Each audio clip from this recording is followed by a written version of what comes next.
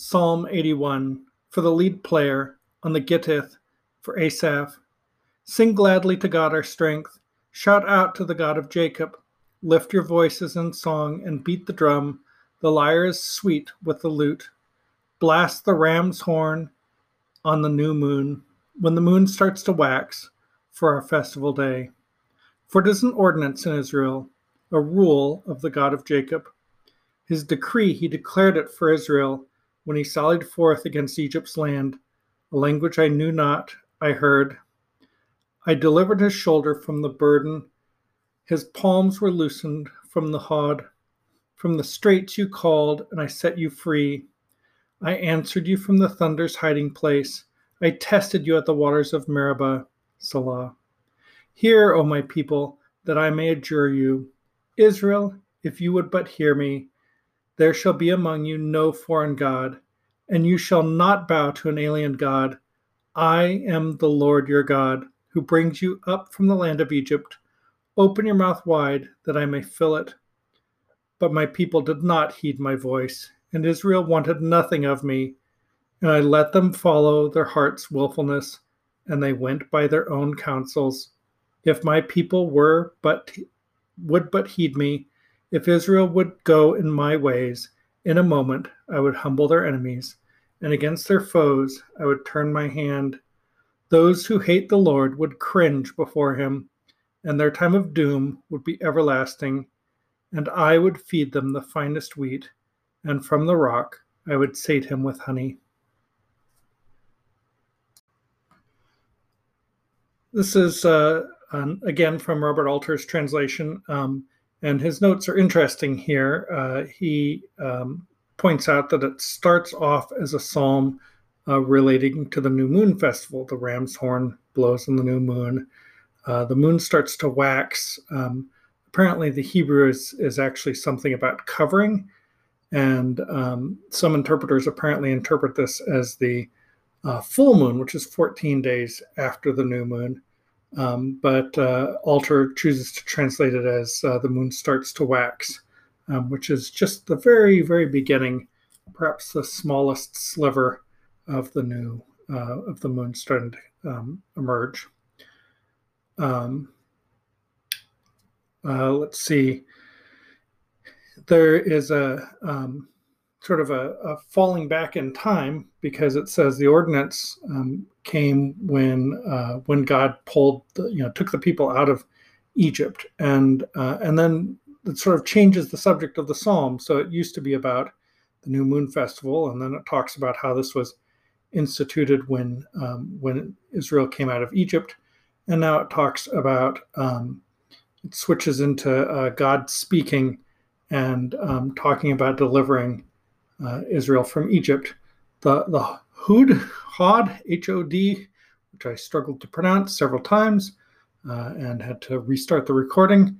When it says his palms were loosed from the hod, that apparently is a basket that is used to carry materials. And so the idea would be these are the baskets that the Israelites used to help build the pyramids and the other monumental structures in Egypt. It says, I answered you from thunder's hiding place.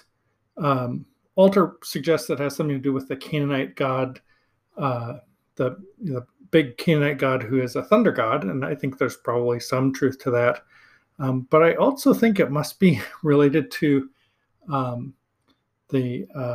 when God delivered the Ten Commandments on Mount Sinai, and it talks about the mountain thunders, and that the mountain was hidden with clouds. And I think that that's probably got more to do with it than actually the Canaanite god.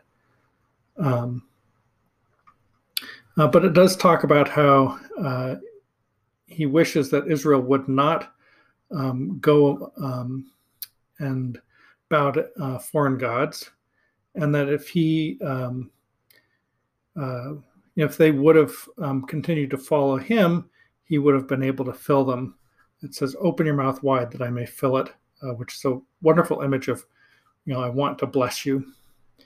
Which reminds me that one of the interesting things about the New Moon Festival that they talk about at the beginning it says that this is something that God commands, and of course it is, as festivals were actually commanded by God.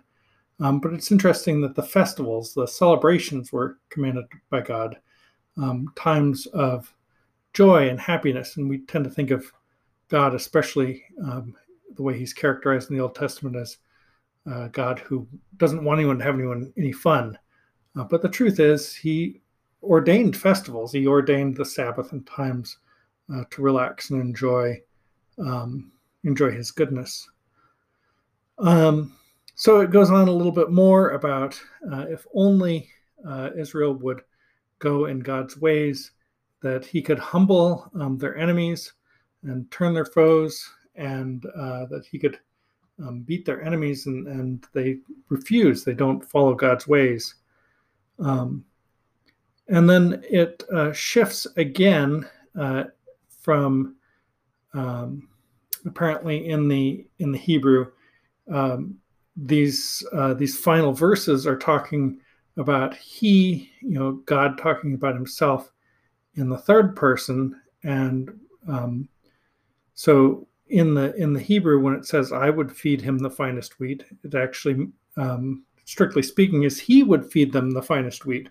But this is still part of the quotation from God, and then it says, "From the rock I would sate him with honey," and again in the Hebrew it's "From the rock he would sate him with honey."